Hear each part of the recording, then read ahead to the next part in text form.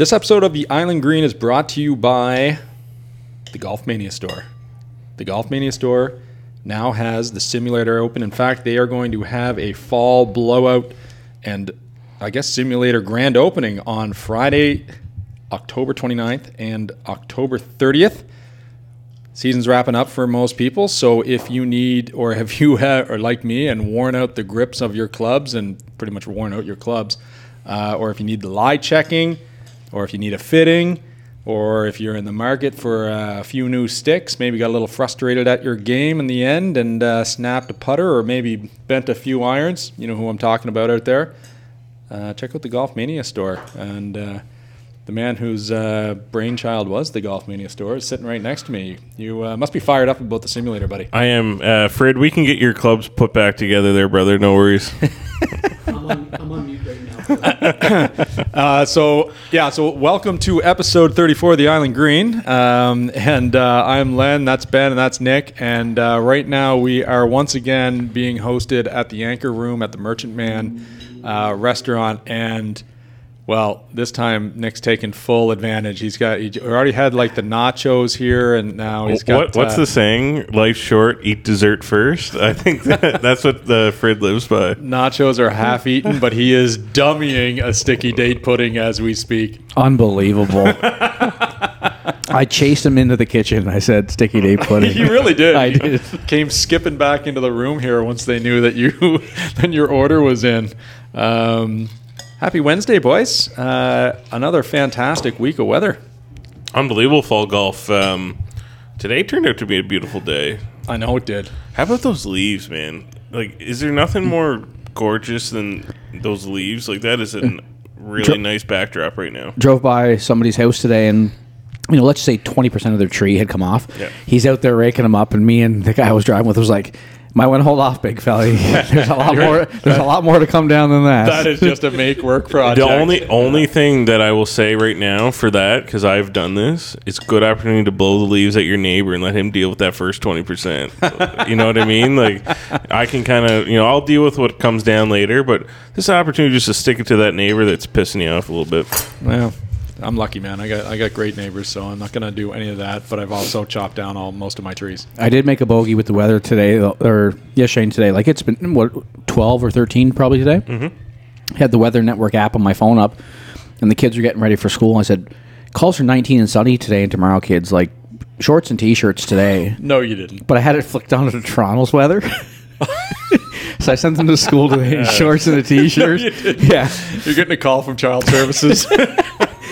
My wife texted me and said, what clothes did you lay out for the boys this morning? I'm like, shorts and t-shirts, call for 19 and sunny. She's like, what app are you looking at? Honest to it's God. like 10 and overcast. Honest to God. Well, you got to layer up this time of year. You're trying to toughen up the kids early, eh?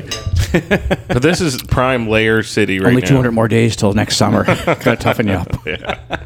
Be like the postman. Shorts all year. Oh yeah.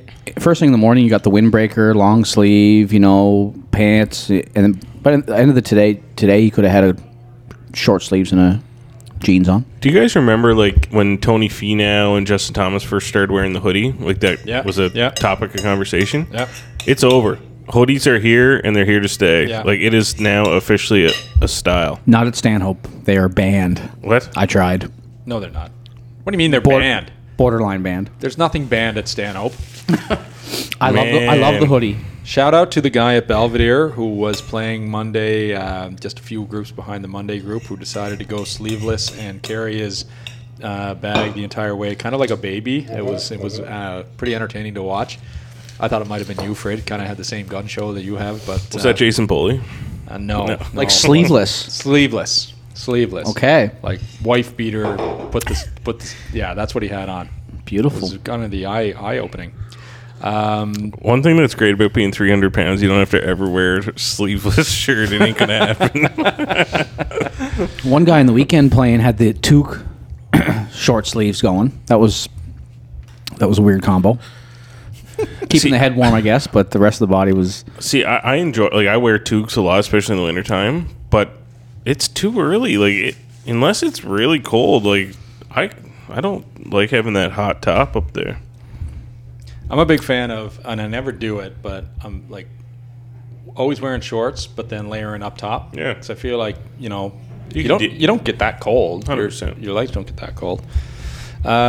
Busy week, boys, with a lot of tournaments and such that went on last weekend, and I'm just going to throw it out there. The most important one being the Luke Allen Memorial. What a day! It's crazy. Like, it was super special. But what's today? Wednesday. Yeah, feels like a lifetime ago. I was going to say, like, just because I don't know. Like, it was like a come down after.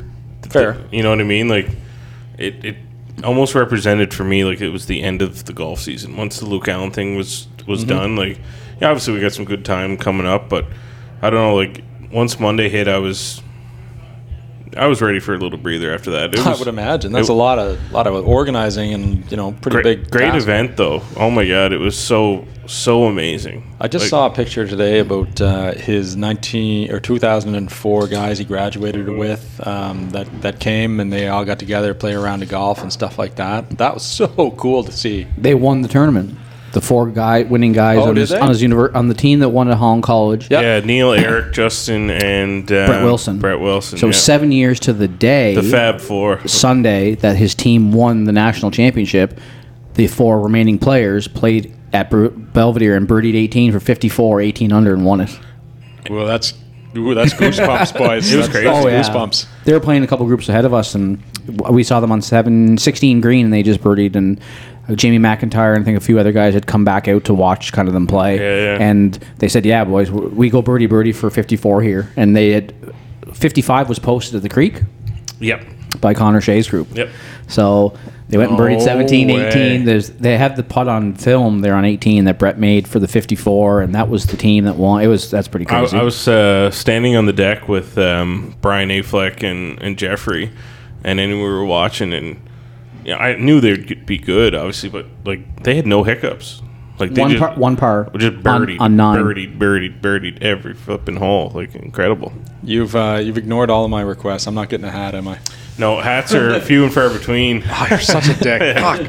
The thing with hats, so I'll tell you the story. How it came up is we had the Greg Neat event after Greg passed, and they did hats. Mm-hmm. And it was great. It added a nice touch to the event, and it kind of brings everyone together, right? Yep. So I was like, that'd be great to do something for Luke's event. And then we got hats, and then it seems like we just kept adding more golfers every day. Like there was another course added, right? So the hats got depleted pretty quick, and I wanted to make sure that I saved some for the family members, right? Because there's some that couldn't be there, or some that were volunteering or doing other things. So it was cool. The hats, shout out to Brian King. He did the hats. He put the illicit LA Dodgers logo on the front. Yeah, very cool. And the Bible thing on the side, and everyone was rocking them at the golf course. The guy from Belvedere was kind of going group to group, handing them out, and then by the time he'd kind of gotten through all the groups, everyone's had the yellow hats on for the day. It was pretty cool. Well, Sherry was there on Sunday going around with Oscar, the dog. I was feeding Oscar hot dogs. Oscar was my best buddy there down the stretch. Well, listen, if anybody out there has one and wants to make a fella's day, I'd love to have one. I'd love to have one. I think we might be able. It probably wouldn't fit my melon, to be honest. So it might be I'll try it out and give it back. They're a one OSFA. That doesn't matter. That does not matter to me. I got the biggest melon east of Montreal. It's brutal. It was unbelievable. The weather. It looked dog shit, to be honest. In the forecast. Yeah, and it was perfect. Yeah, it was. So you were at the creek, Ben, and then you came down to Belvedere. Yep. Okay, and I know the creek went well, and I heard Eagles Glen was a phenomenal day too up there. Chris was saying so. Raised $33,000, boys. It was a great day. No way. Was that the final total? Yeah, final total. 33 grand. Just like that's amazing. Yeah, it was really special. And it's weird. Like this is just from my perspective, but it added a little bit of closure to the whole thing. For sure. It was obviously sad. Luke had his struggles for a long time, and celebration stuff. But it was a good day. Yeah, it was a good day. Well, and the reason that I don't have a hat And the reason that that I'm looking for one is that I was committed to play in the BrudyFox again, same day, and beautiful day. But there was a Luke Allen perspective to that day as well. And I'll get to that in just a second. Actually, I wanted to give a shout out to Portis Hackers because he and I both organized 3/4 of it and picked our teams, and we were all set to go. Sure enough, one of their kid has COVID exposure, and so now he was in isolation, and he still is. And anyway, so next time, Tease. But you know what? That is it's brutal. It is totally brutal. Did you have to stream him in for the picks? Well, we had the live scoring going, and I think he was busy all day, just constantly refreshing every time. Because anytime somebody would make a birdie on number 2 of Brudenell, you'd message Jeff and birdie on number 2, what's going on? Anyway, but what? So the results were Brudenell won 13.5 to 10.5. Then it was 9 holes scramble match play, 9 holes alternate shot match play, and then 9 holes singles.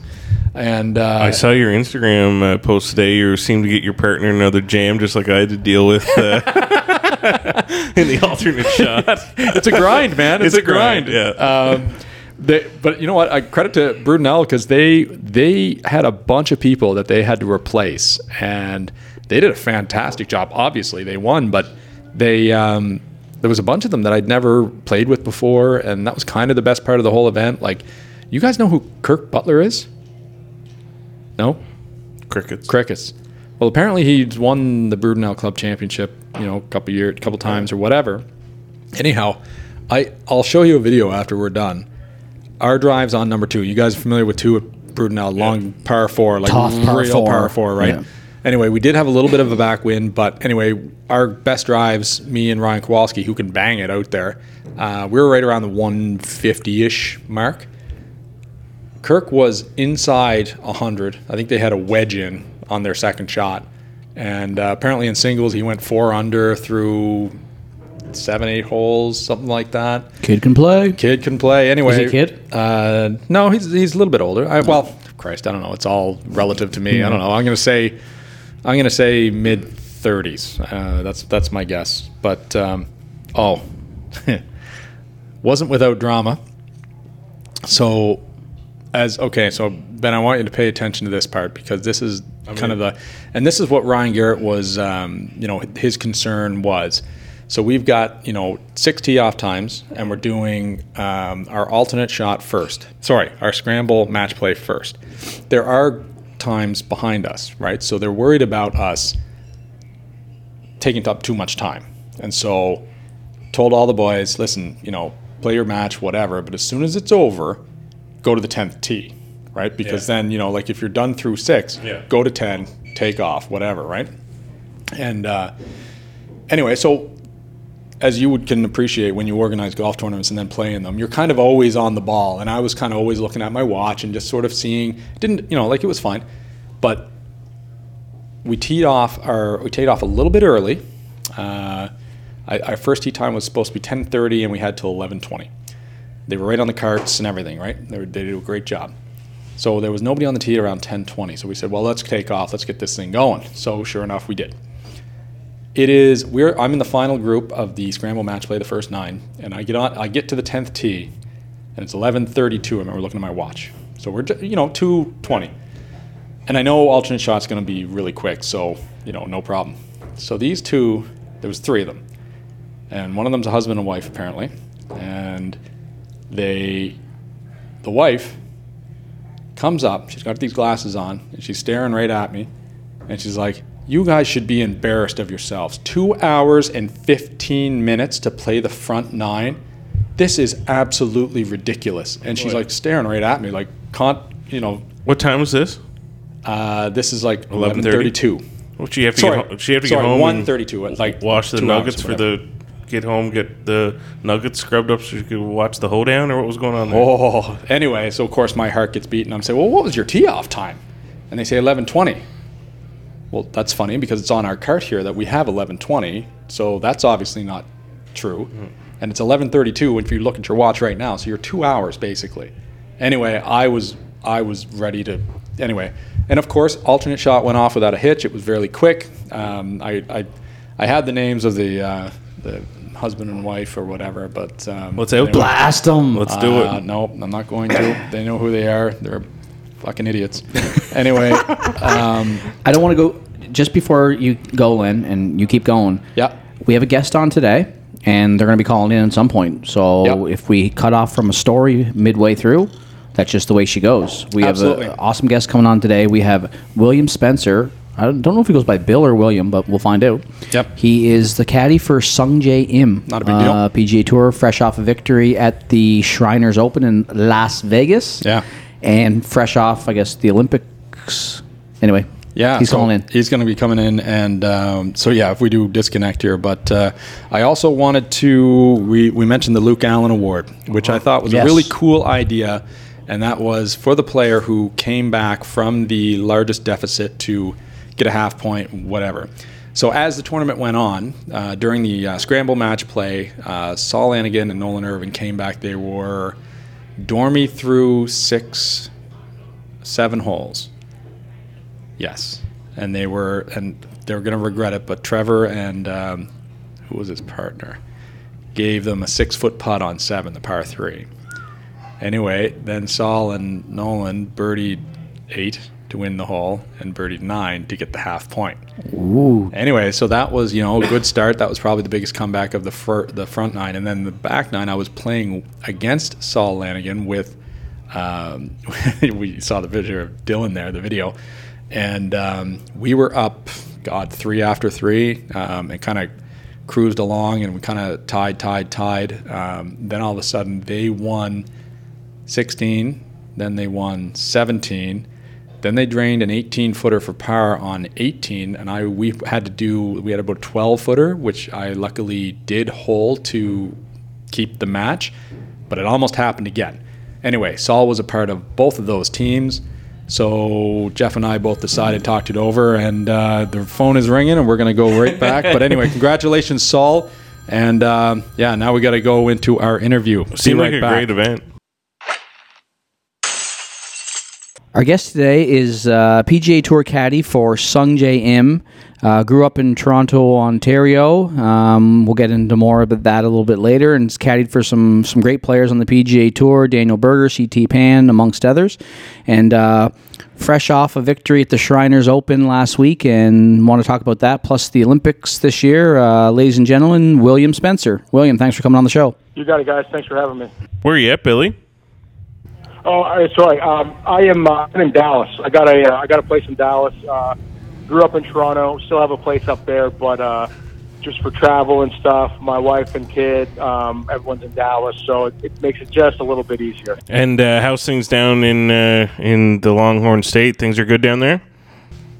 Yeah, things are good. No COVID. Everything's going as usual. So it's a pretty good state to live in compared to some of the other ones for sure. Hockey season's kicking back up down there. Dallas Stars getting going soon. Yeah, they played a few games. They're my backup team. I mean, I'm a Leaf guy, so I got 82 nights to watch the Leafs. If the Stars are playing on an off night or after the Leafs, then I'll tune in and kind of take a peek. But Billy. You have 86 nights to watch the Leafs, right? Well, yeah, maybe 89. Oh, yeah, right. Yeah. You would have had some more nights to watch the Jays, too. I saw your yardage book there with the Jays-Leafs kind of double cover going, but they were one game away from getting in. Yeah, no, I like get a good chance to watch a lot of the Jays games. Lucky enough that they do spring training down in Tampa when we play at Innisbrook. So I've been fortunate enough to get down there and watch a bunch of spring training games. And this year they were actually playing regular season games. Where I guess we were in Tampa a little bit later, so we caught them play 6 games the week we were in Tampa. Saw them play the Braves and the Nats. So that was pretty fun for sure. Nice. Well, I guess before we get going here, before we get into kind of the backstory on I know Toronto and Carleton and all that stuff, tell us about kind of 2 weeks ago in the Shriners. I mean, pretty good start to the season, get a victory right out of the gates, and how was that? Yeah, no, it was good. It was good. We had played the week before in Jackson. Actually played pretty good, really. Didn't make some putts, and we were a little loose with some irons. We got to Vegas Sunday night, and then he put in a lot of work on Monday and Tuesday with some equipment stuff, kind of getting everything fine-tuned, and obviously, made some putts and got on a bit of a heater there on Sunday, and managed to kind of pull away from the field. But he kind of had it all going pretty good, and then even last week at the CJ, again in Vegas, it's tough coming off of a win. You're kind of flat, it's you kind of wish you might have gone home. And so he was kind of in a fog, the first few days, and then, said on Friday night, his goal would be to finish in the top 10. I think we might have been about 35th or so after 2 days. So had a pretty good weekend, and, birdied the last two on Sunday to finish, I think, T9. So yeah, a pretty good 3-week stretch to start the year. Now, was that fog have anything to do with being in Vegas, or is that just the post-victory fog?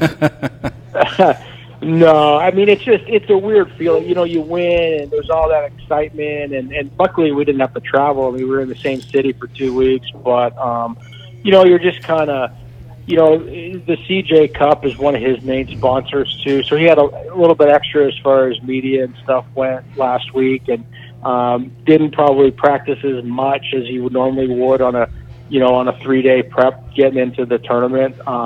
So he was kind of just a little flat out of the gate, but, shot a couple under, I think maybe even 4 under that first day, and kind of got his kind of legs underneath him again, and then got better every day as the week went on. I was going to ask you, Billy, like, how does it go? Like, obviously, your guys have good days and bad days, but, he's been pretty consistent lately, but what's the vibe like whenever you're holding the bag versus, round 3 of the Shriners, posts a 70, and then he gets on that heater and, final round 62. Like, do you try and stay out of his way a little bit more, or are you more involved when it's going good, or how's that shake down in your side of things? No, I mean, I just try to, I think, what you get used to is, you sort of deliver the same product every day. He wants things done a certain way, just like every other guy on tour. And, you want to stick to that routine, keeping it simple, and, try not to kind of get ahead of yourself and just do, I mean, obviously, he's on a bit of a heater when you kind of lose track. Yeah, right? You're just kind of going hole by hole, and then you catch a glimpse of the leaderboard, and you're 8 under through 13 or whatever, and you got a 4-shot lead, and then all of a sudden, that's kind of when that's when it's difficult, when you really gotta try to stick to the routine and stuff like that. But just try to make birdie on every hole. I mean, in a tournament where you gotta, we know you gotta shoot in the 20s probably at the last 2 weeks, so try to make birdie on every hole and kind of keep the foot on the gas, and hopefully end up at the top when it's all done. That's got to be a great feeling. Obviously you're pretty excited, being a part of the team. What's that feeling like when you see him? He played really well, and not that he cruised, but he had a fair lead going down the stretch there. Was it a little bit, you're kind of seeing what's going to shake down, or do you get a little bit nervous, or what's the feeling like there? Yeah, I mean, I don't think nervous. I mean, you obviously, you got a bit of a lead, but, you just don't want to kind of get ahead of yourself. I wish it was, everyone, once I saw everybody like the next few days, it must have been nice, the last few holes with a 4-shot lead, and I didn't feel that comfortable. Right. I mean, right. You never know. I mean, 16's a hole. It's a pretty easy par 5, playing a little bit into the wind, but guys were hitting mid irons in there, and then 17 was playing about as easy as it could all week, and 18, it's a good hole, but it probably still plays under par. So yeah, anything can happen at that stretch in Vegas. So you're comfortable to an extent, but you just want to get it in the house as low as you can, and then hopefully it's good enough. How'd you celebrate? How did you celebrate? Was there a celebratory drink you get, or what do you do? No, you know what? That night, I like the Bills. They're my favorite football team, NFL team. So the Bills are playing the Chiefs, and Dandy my game. guys that I do my hockey pool. Well, the guys I do my hockey pool with for the last probably 20 years. That was our draft that night. So I got the flag off the green, packed up the locker, took his clubs, and went to the house we had rented to do my draft and watch the Bills game. You got to celebrate twice on one Sunday, man. Pretty good. You got the big win for the Bills. Yeah. No, it was good. It was a good week, and I mean it's. I mean I've won a couple times. It's always different after. Sometimes you're racing to get out of town. Sometimes it's a big party and. You kind of just do your thing, and then this week or last couple of weeks, I really want. I had a decent pick in the draft, so I wanted to get home and make sure I got who I wanted to get. Who was it? Who did you pick? Sunday night. I took Marner because Matthews was gone. I had to take a leave. I mean, wait a minute, Matthews was gone. So. Where did you pick? 17th? I picked 6. Yeah. I wanted to ask, going back to the week, and you've been doing this for a very long, since 2000. Can you, as a caddy, tell when your player is feeling it before they tee off? Have you ever gotten a feeling where you thought, you know what, this is going to be a fun day, this is going to go, or on the other flip side of the coin, have you ever kind of got to the first tee and said, this is going to be a rough one?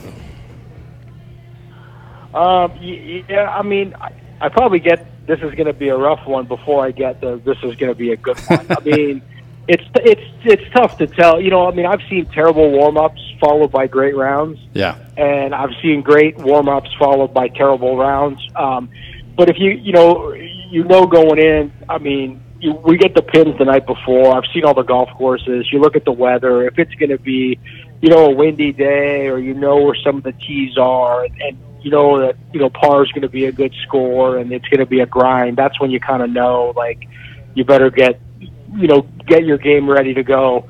You're going to be counted on maybe more than let's say Vegas, where there's no wind and it's driver wedge, and if you can read Green Book the right way, then you're going to make some putts, kind of thing.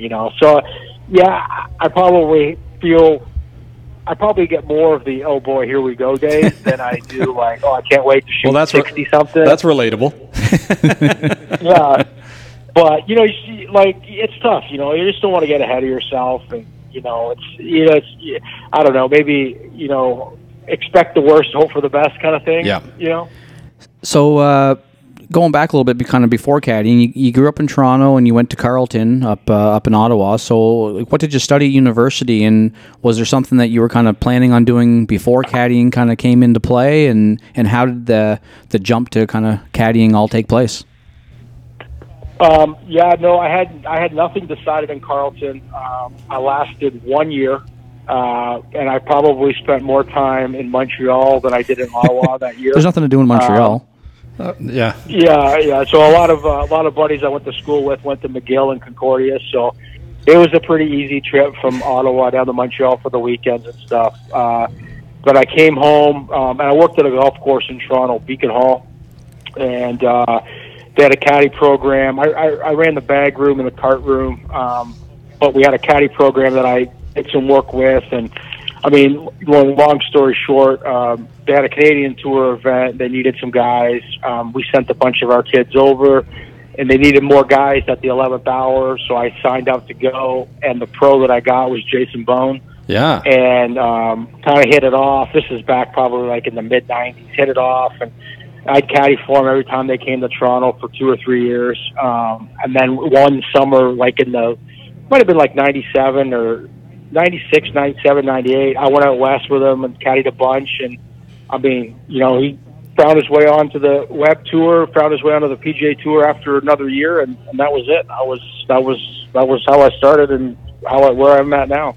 So we just glossed over that really quickly. That's impressive, but do you have in your mind a career goal as a caddy? And I kind of the first time that we've kind of asked that question, because obviously you talk to players and they're, either it's win majors or maybe it's a monetary goal. Is it the same with you? No, not really. I mean, obviously, I'd like to win as many tournaments. I mean, I'd love to be in the position to win a major. Yeah. The Olympics was a pretty cool experience. I mean, I know that comes around every 4 years, but a chance to compete for an Olympic medal, I thought was probably one of my highlights of my career. Aside from some wins and stuff like that. So, but no, not really. I mean, just to when it's all done, just to be able to know that I did what I tried to, I did my best every week, showed up, ready to go, did my work, and, tried to help my player as much as I could. That's got to be pretty special, the whole Olympic experience. Tell us a little bit about that, Billy, because, I'm not much of a track and field guy, so I don't know if I'm going to make the Olympics anytime soon. What's it like living that experience? I know a little bit different maybe with the COVID situation or whatever, but how was that for you and for your man? Yeah, no, it was a cool experience. I mean, unfortunately, with all that was going on, we didn't stay in the village. We stayed in a resort about 30 minutes from the golf course, and we were pretty much locked down, golf course, resort, and golf course. That was all we could really do. But the whole experience, though, just to see the golfers are guys that we see every week for the most part. I mean, there's some countries of guys that we didn't know, but for the most part, it's all the guys that we see at majors and WGCs and all that stuff. But and Rory Sabatini. The vibe of the what's that? I said and Rory Sabatini. Well, yeah, exactly, and Savo. But yeah, like just to be, even it kind of hits you when when I flew in, that last flight before, getting on the plane going to Tokyo, and that's when some of the athletes started getting on the flight and stuff like that, and then you really started to, track and field people and some baseball players and just different representatives from different countries, and it was a really cool experience. It was a great golf course. It was a good competition, and I would never pass that opportunity up again for sure. If I was ever lucky enough to get a chance to do it again, I would definitely go. And with the Olympics, so I had a quick question, Billy, about obviously we're Canadian and we follow the Canadian athletes quite a bit. What's it like? Being involved with the South Korean contingency over there. Yeah, it was different. He was going to say weird. Funny with the Caddie.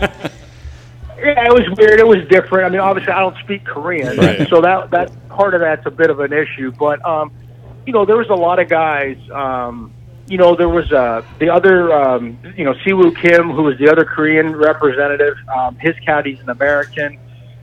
And if I think about it, there's a lot of guys that work for players that aren't from that same country. I know an English guy that was working for a French player.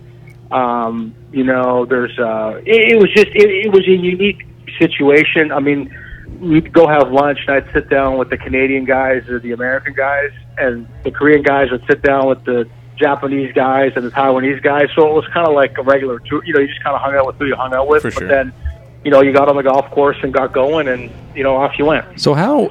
That is something that I'm really curious about. Is the language barrier? Sungjae speaks a little bit of English, does he? Or how's that language barrier work? Or what are the challenges there that you kind of experience that kind of make your job a little bit even more difficult?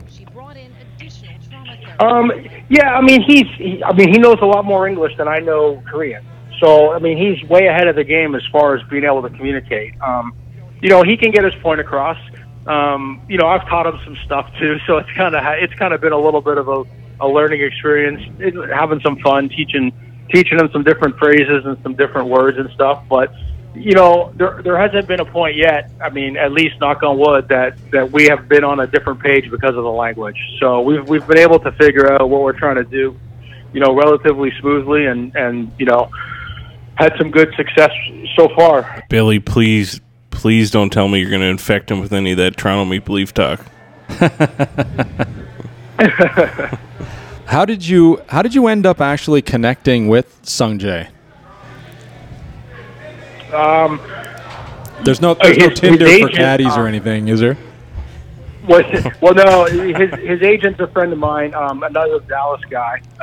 I you kind of, as a caddy, try to make sure you've always kind of got something, make sure you've got your work lined up and your player lined up. But you have relationships with agents, and I got a call just before the U.S. Open and asked me if I was interested. And I mean, you don't get many calls about top 25, 30 players in the world very often. Right. And when you do, in our position, that's a guaranteed, yeah, you're interested. So it kind of went from there, and had some calls back and forth, between himself and his coach and agent and stuff. And I was fortunate enough that he chose me, and off we went.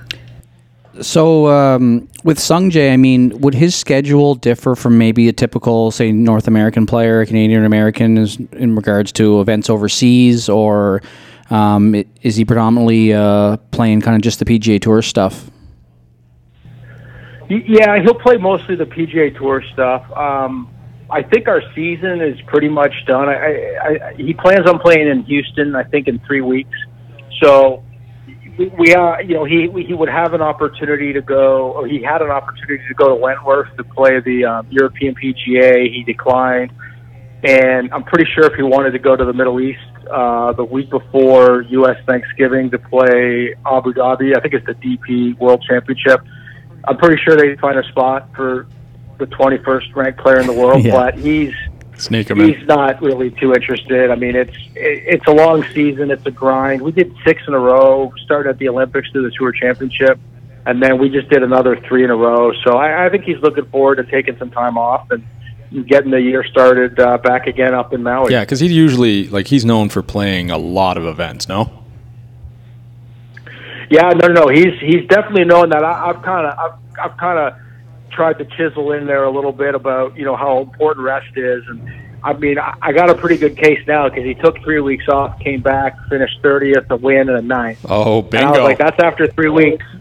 So I'm like, but then he'll say, well, we played 6 in a row, and my 5th week we finished 3rd. So it kind of goes back and forth. So, but yeah, rest is important. I mean, it's hard to explain sometimes, if you're not used to traveling, but that grind every week, hotels and golf courses, and you're dealing with the weather. And, we usually play places that are at least fall weather, if not summer. So you're in the heat a lot most of the year, really. I mean, we don't really play many cold tournaments.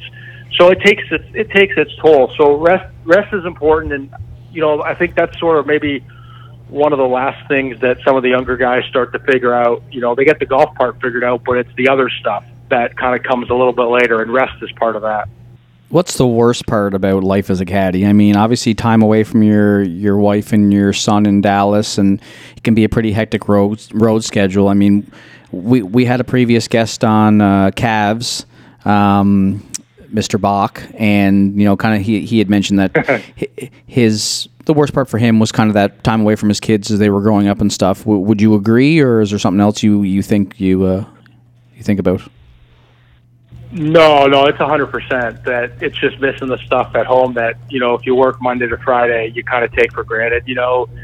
Saturday morning hockey practices, baseball tournaments, first days of school, weddings and funerals of friends. I mean, all that kind of stuff, you miss, unless you're not working that week or it's on the weekend and you miss a cut, you're pretty much out of luck. It's really not a profession where you can take a week off, but I mean, usually guys that take a week off, their player has a great week. So it's kind of it's the last thing you really want to do. Yeah. It's like a backup goaltender. You get hurt or something, and then all of a sudden they come in, they steal your job. Exactly. I mean, that's the fear, right? There's no guarantees in what we do, so there's no contracts really, like other sports, and you just don't. Ultimately, I mean, even if you play a massive schedule, that's 35 tournaments a year. That still leaves you 17 weeks. That's 4 months of holidays. And it's pretty tough to get a decent job with 4 months of holidays. Do you still run a caddy education program that I might be able to sign up for? Because that sounds like a pretty, I don't know, I wouldn't mind the downtime. It's a decent deal. But, it's nice when you're at home. It was funny. We played with Webb Simpson on Sunday. We were talking about, how many weeks in a row we've been both out on the road and stuff. And he said that, he was like, I'm a little jealous of the caddies because, when you guys are off, there's nothing. You don't have to do anything to improve what you do other than just making sure you stay in shape. Whereas as a player, a week off means you're not playing in a tournament, but you still got to practice. Yeah. And so, that's one of the benefits that obviously, like when I'm home, I don't have anything that I need to do. I mean, nothing. I can watch every game and practice my kids at and take them to school and do all the other stuff that you want to do and kind of take advantage of the downtime. Do you get recognized at all? Like in Dallas or, with people around, there's a PGA Tour Caddie, because obviously golf down there is huge. No, not really. I mean, out of doubt, there's so many guys that live here, players and caddies, that and we can fly to every tournament nonstop from here. So a lot of guys, we'll all take the same flights, usually like on a Monday morning. And, any of the golf guys, golf fans or whatever, they'll start to recognize some of the players. And I mean, I guess we stick out maybe, I don't know, but they'll start to, but they don't, not normal. I don't know. I don't really say much on the airplane. I mean, I sit down, put my headphones on, and that's about it. I'm not trying to make any friends on the flights. So occasionally someone will say something, but not usually, though. You were mentioning that there's no practice for the caddies and time off. I'm imagining you can't use the excuse when the wife comes home with a van full of groceries that you can't help them carry them in or. Yeah. It's funny too. We just moved in. We moved into a new house 3 days before I went to Jackson. So we moved. And I spent 3 nights here, and then I was gone for 3 weeks. So you can imagine when I got home on Sunday night, I've got a week or two's worth of work to do just on its own, just to unpack the rest of the boxes and hang stuff where it's supposed to be hung and all the other stuff. The honey-do list is getting longer. But coming home with a victory would have been pretty good, though. That bought me a few days for sure. I hadn't done much. It's Wednesday, so I sent her out to the furniture store to buy a table for the living room with my card. And I said, just go do your thing. And I sat at home and watched the game on Monday. So that kind of stuff worked out pretty good. But that's only going to last for so long before I actually got to kind of get my hands dirty and around the house here. So, but that's all right though. You mentioned, Billy, a little bit earlier about your time working in the golf industry and the operations side of things. Do you still get to play at all? Do you kind of stay clear of the golf course when it's your downtime, or what goes on there? Yeah, I don't play, really. I mean, I couldn't tell you the last time I played. It's probably been a couple years. Come on.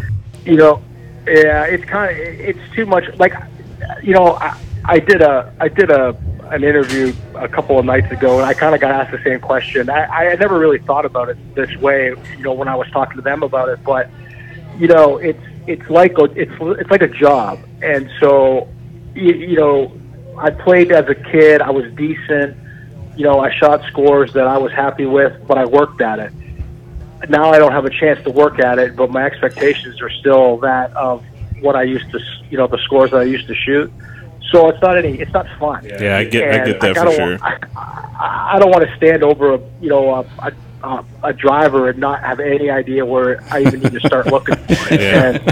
But it doesn't mean I don't like the game. Like I was saying to those guys, I'd love to, I'll help out local kids, kids that are trying to, make a high school team. My nephew plays golf for his high school. My son dabbles in it a little bit. But if he ever said, let's go play, 100% I'd go.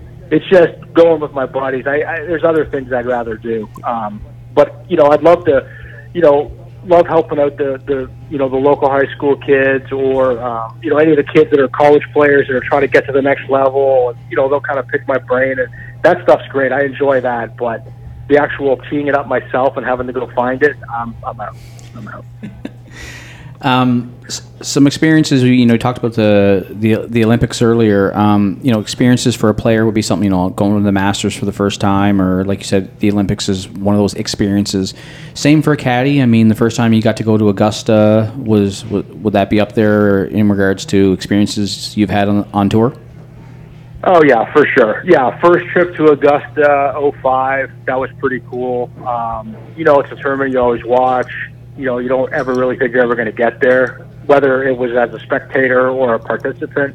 So that was a cool experience. Obviously, the Olympics has been kind of new, but I've always enjoyed watching the Olympics, more the winter, just with the hockey and stuff. But I've always enjoyed watching the Olympics and the different sports. So to be a part of that was definitely a highlight. And then, the British Open, some of the courses that I've been to, some of the history, St. Andrews, just to know, the town and how old it is and how long everything's kind of been around, and the way that the people kind of respect in a different way the week that it is, and how they go about running the town that week, and Carnoustie, and it just those three, the Olympics, Augusta, and the British are the three probably the coolest.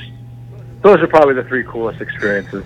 This is a random question that I just kind of wrote down when I was thinking about when having you on here. And, do caddies get or sponsors as far as I don't even know what they would get sponsors, bag straps or something. I don't know. Your hat or something. I don't know. No. There's programs. There's companies that are involved with that. I mean, I've sneakers just based on my player and his position. I don't have to, but I do a deal with Titleist, so okay. I wear the hat for them, and that's kind of that's in a contract. For when I work for him, this is what Titleist does for me. And then the clothing. You can get it. It depends what you like. It's hard to get paid for clothing. Sure.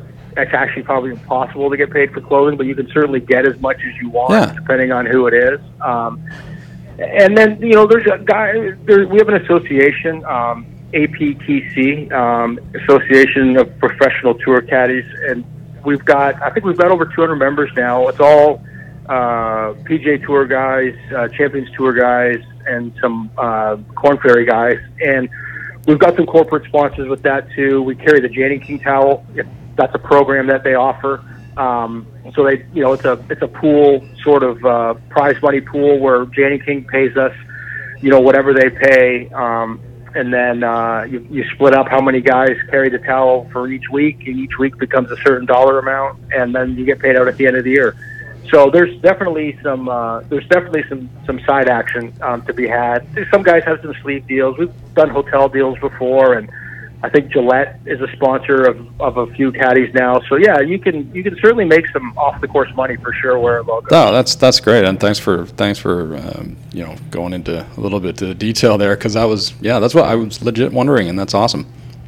So a little while ago, Billy, we talked to Dwayne, like we mentioned there, and he was saying a little bit about his time. He's probably in the same category of yourself for how long he's been, caddying on the tour, but things have changed obviously in the 20 years or so. Maybe comment on that, like how things are different from the early 2000s to where we are today, going into the 2021-22 season.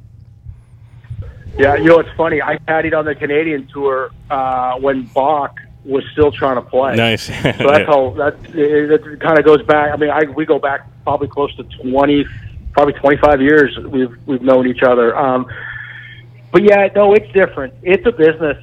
It was always a business, but it's really a business now.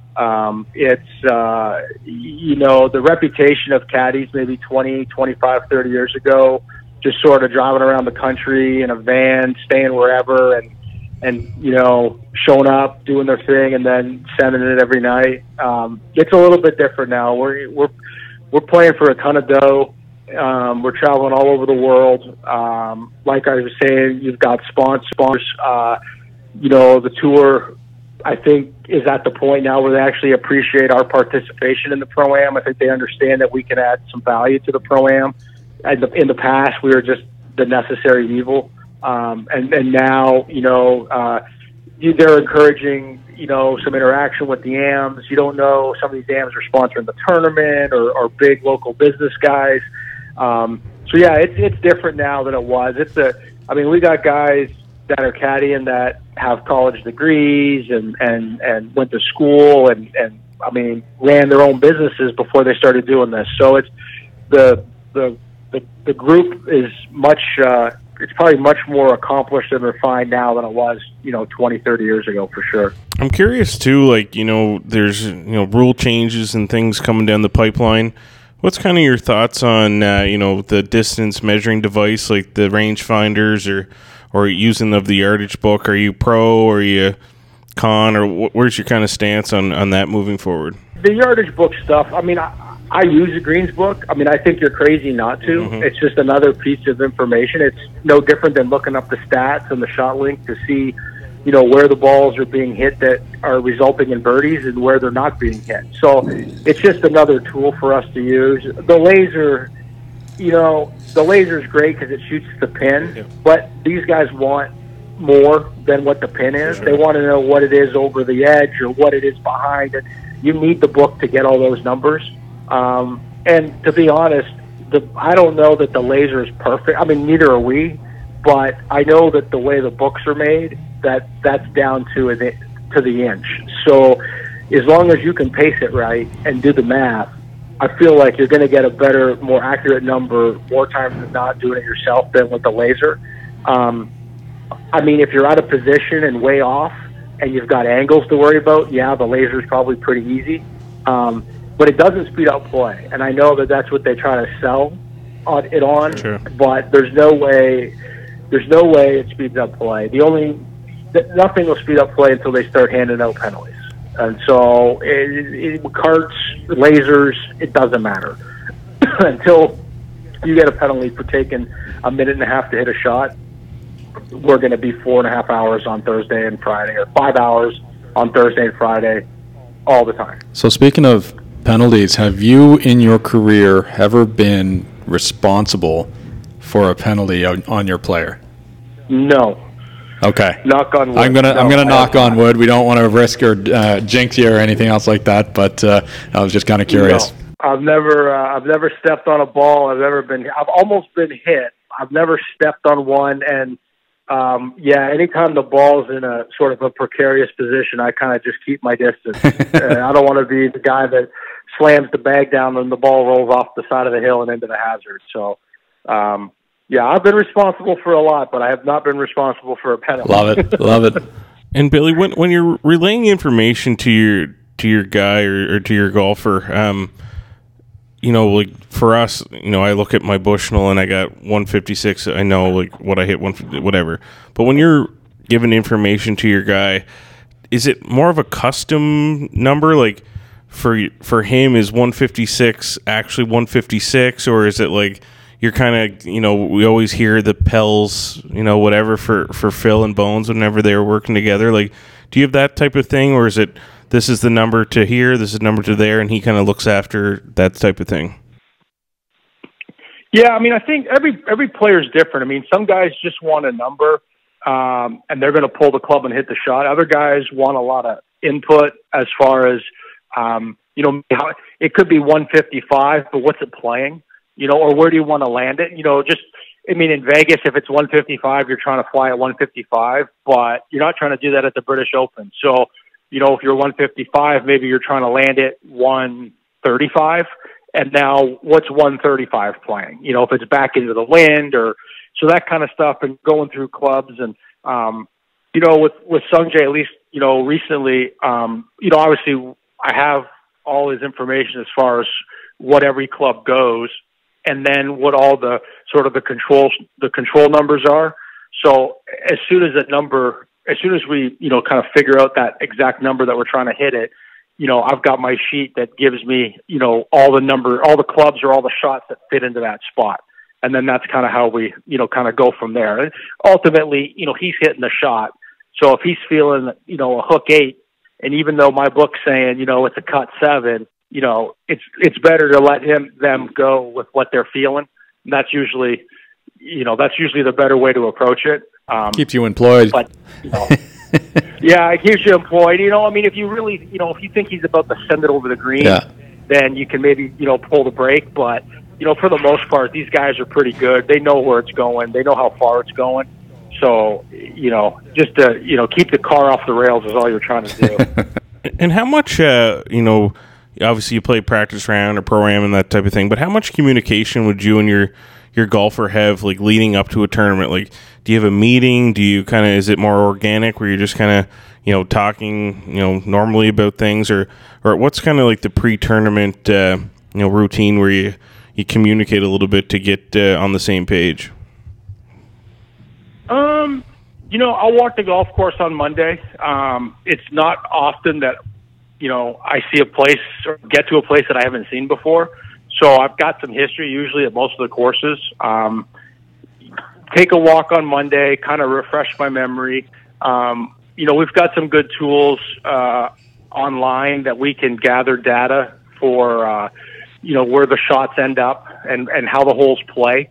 But other than that, not really. We'll play a practice round on Tuesday, usually just 9 holes, and throw down some tees where the holes are going to be, and maybe hit some chips or some long putts to some tougher spots, and then we'll play 9 holes on Wednesday in the Pro-Am, kind of do the same thing a little bit there, and then off we go. I mean, maybe, not really like a pre-tournament meeting, but, maybe in the practice round discuss, how the strategy might play if a tee's up or if a pin's in a spot where we think it might, benefit us to play the hole a different way. But that's about it. It's just a hole-by-hole thing. It's not just generally a whole tournament, Some big caddy news today. Sox calling it quits. Paul Casey's caddy, I guess. Who? Oh, yeah, Paul, Johnny? Yes, he's going to do, I think, one more tournament, and then I think in January he said he's done his 30 years, so the pension plan, I guess, is kicking in, but he's been around for a long time. Yeah, I knew, he was supposed to pack it in last year, but I know Casey kind of coerced him into giving him one more year because of COVID. He kind of, gave him a big song and dance about how this wasn't the right way to finish the, career, blah blah blah. So Johnny gave him one more year. So, but yeah, he's a legend, one of the all timers out there. Funny, English humor, funny. But a good guy to hang out with for sure, and always got something good to say. One of the funniest videos, I think, is him from Eastlake, where he gives Paul the wrong 4-iron and the look on his face when he's holding his grin to his face. It's just... Paul's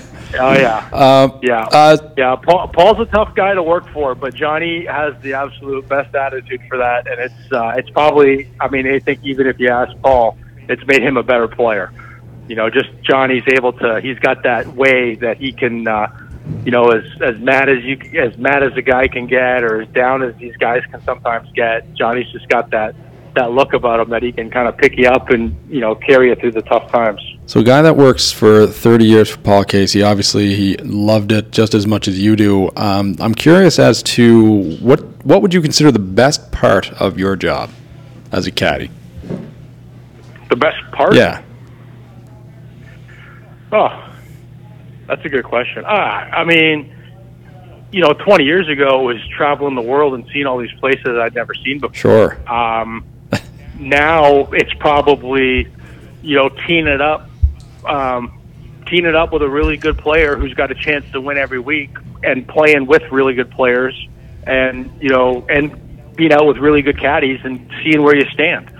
That's kind of, you're always kind of, making sure you're on the right page and kind of judging yourself with your coworkers and stuff. So yeah, it's different now than it was, when I first started. It was kind of sort of like a fun, let's go away for 3 weeks and visit some cool towns and see some games and maybe a concert or something. And now it's, we're looking forward to try to win golf tournaments and, kind of be in the mix at the end of the day on Sunday. I've been to a bunch of the waste management tournaments, make that trip down.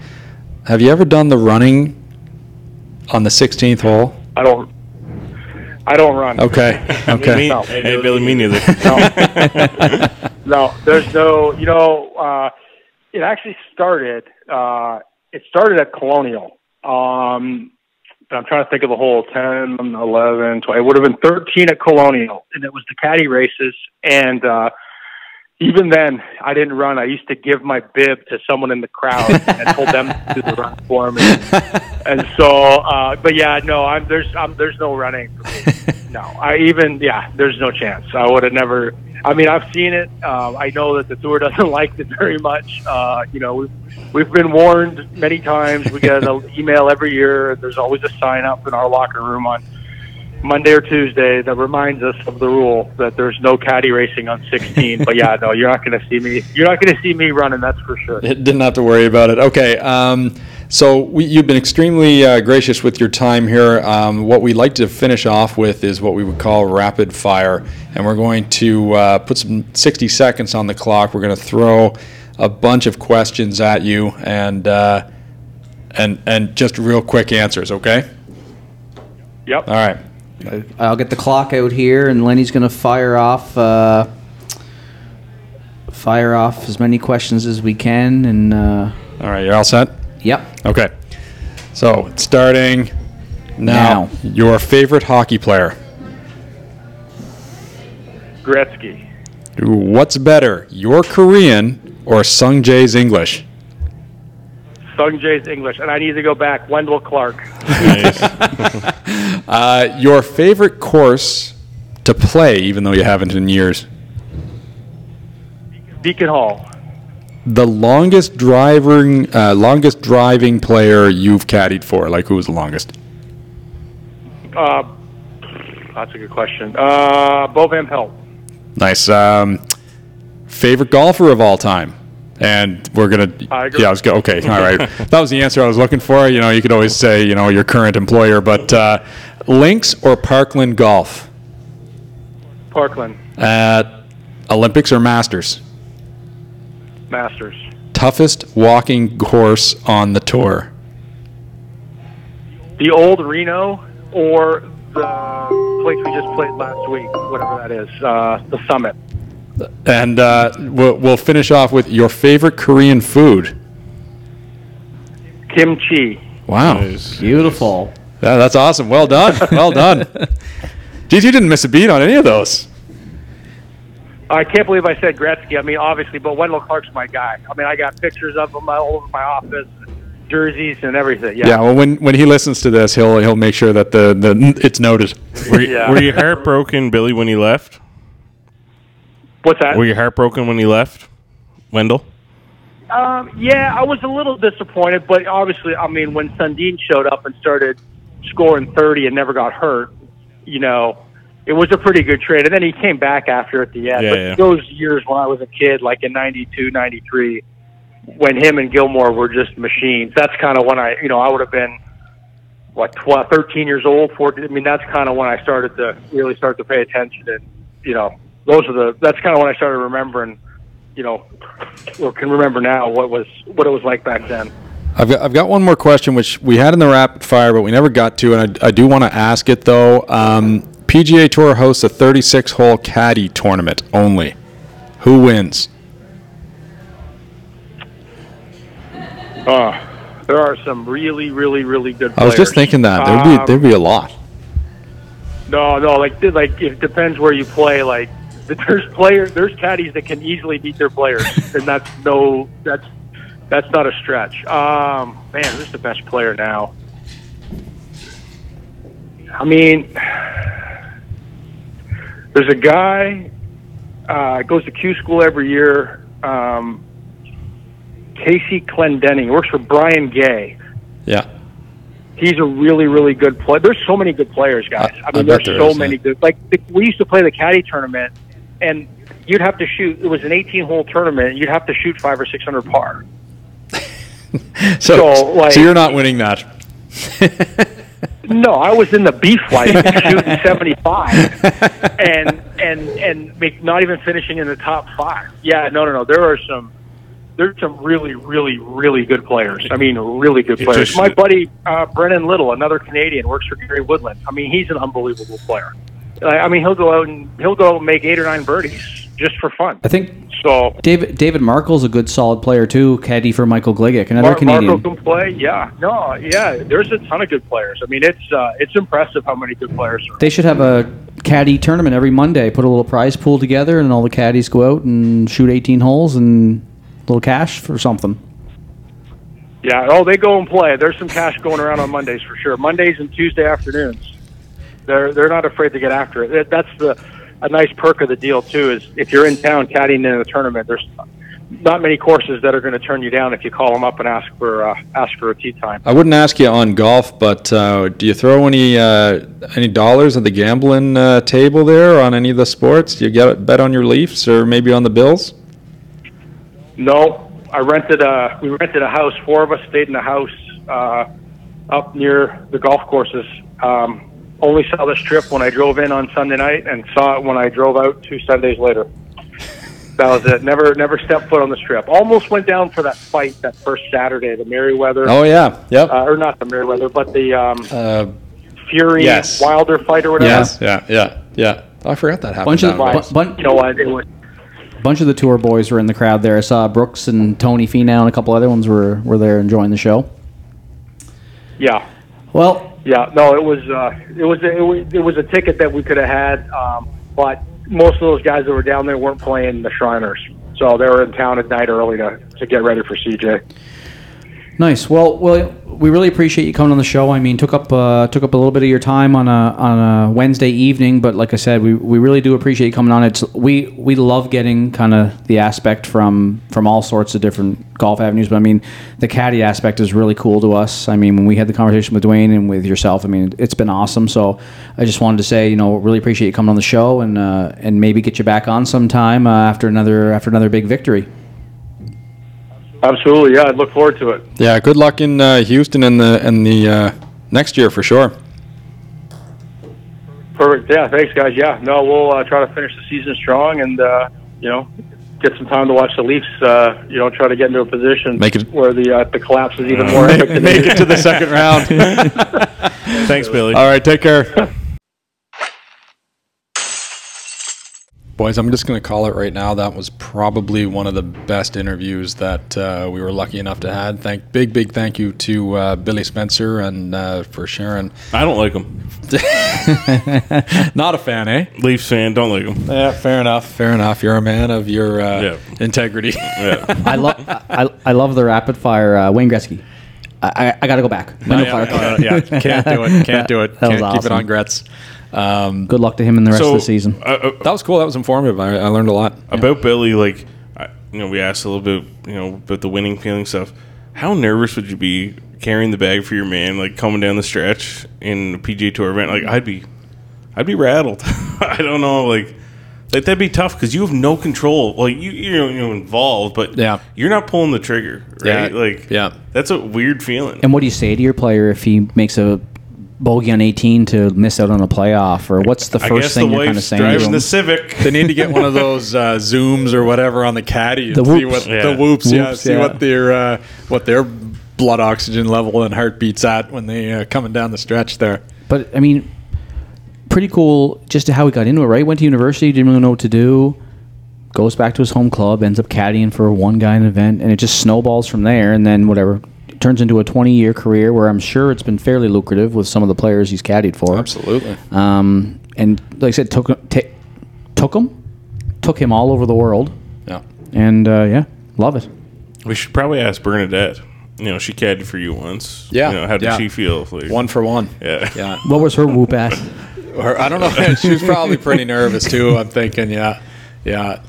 Her reward was bigger than the paycheck, though. She got dinner out of that whole thing. Crazy. I wanted to finish off because I know that he called in just as I was finishing off the BrudyFox thing. I did want to actually, obviously, with the Luke Allen Award going to Saul, congratulations, buddy. Just to top that off.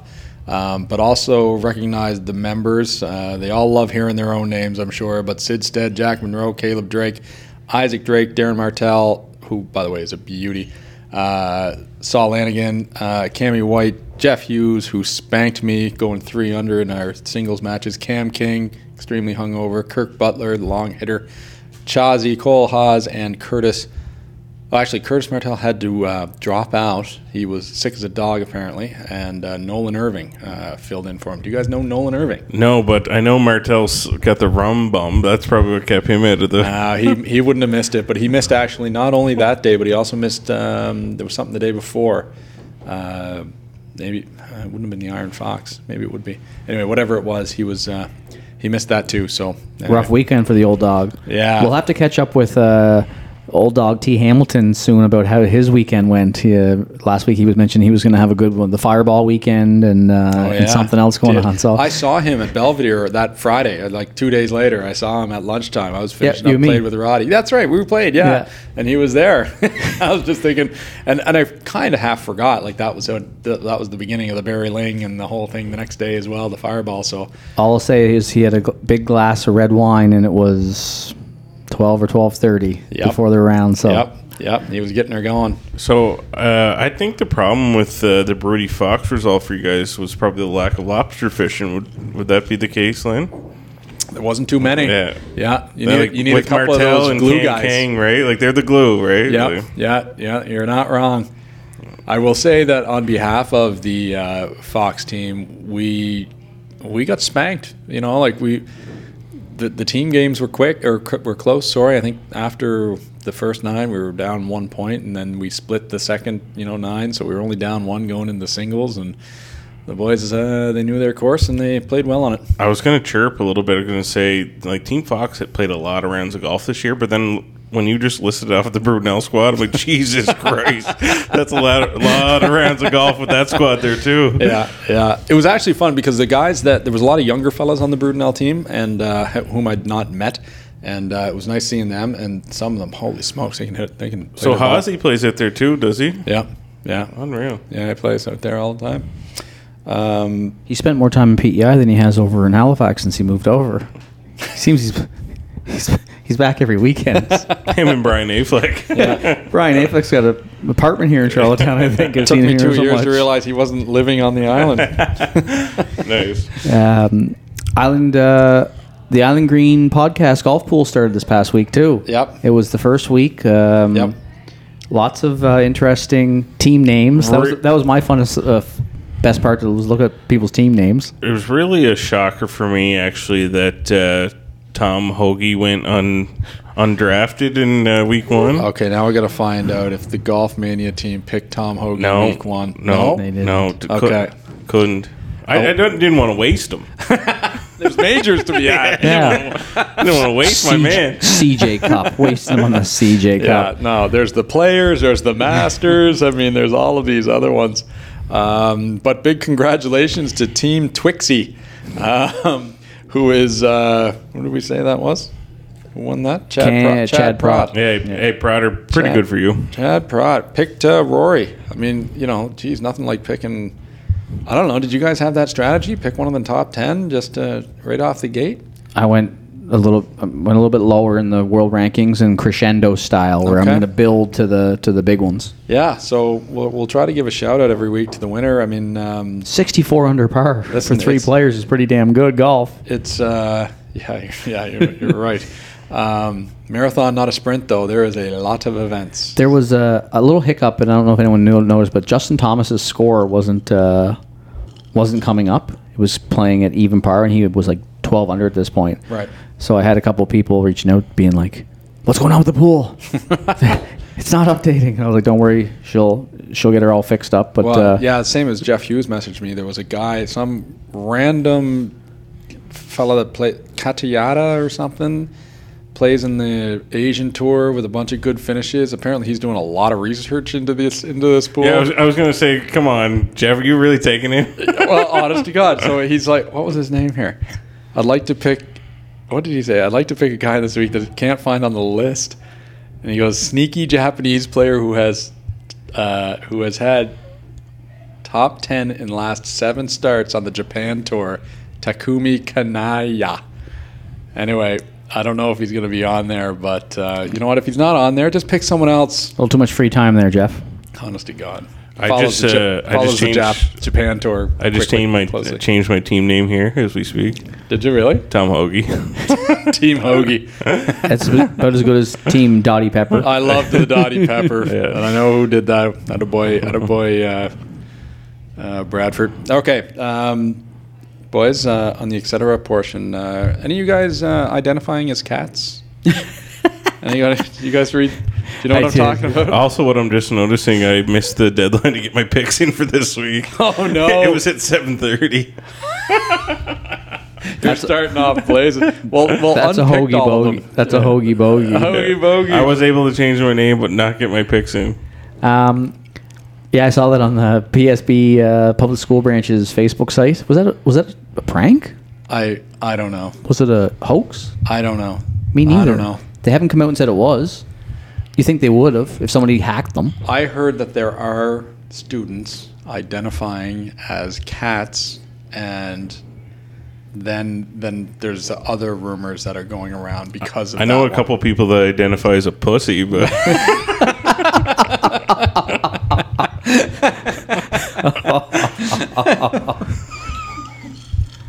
anyway, yeah. So that was an interesting news article that I seen this week, and I can't believe the public school board had to throw out an actual statement on that. Anyway, that's a thing.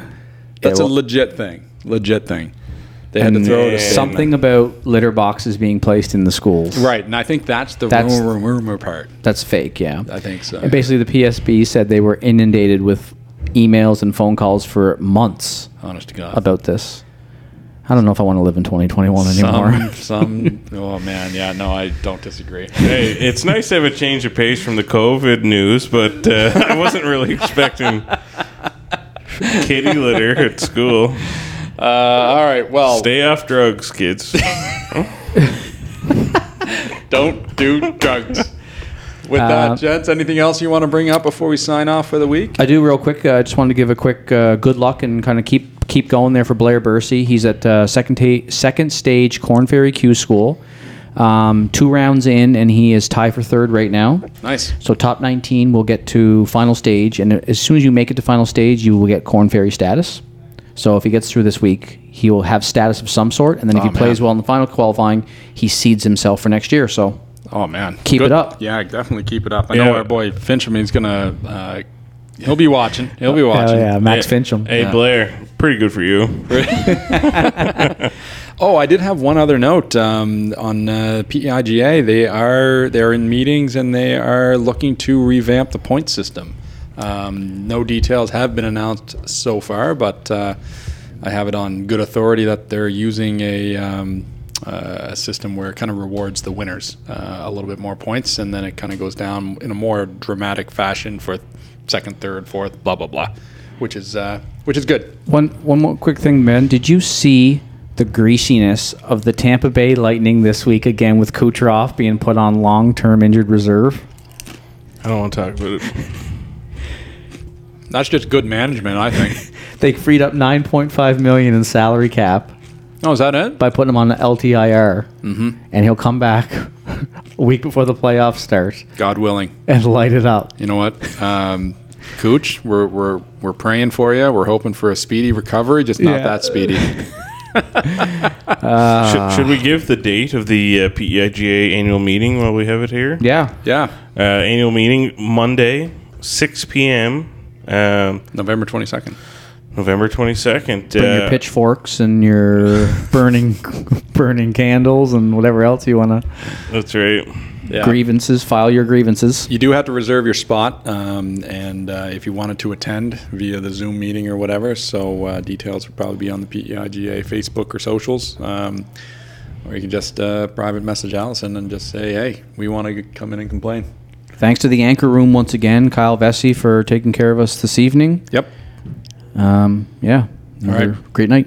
All right, guys. Enjoy your week, and we'll see you next week. Happy birthday, Dad.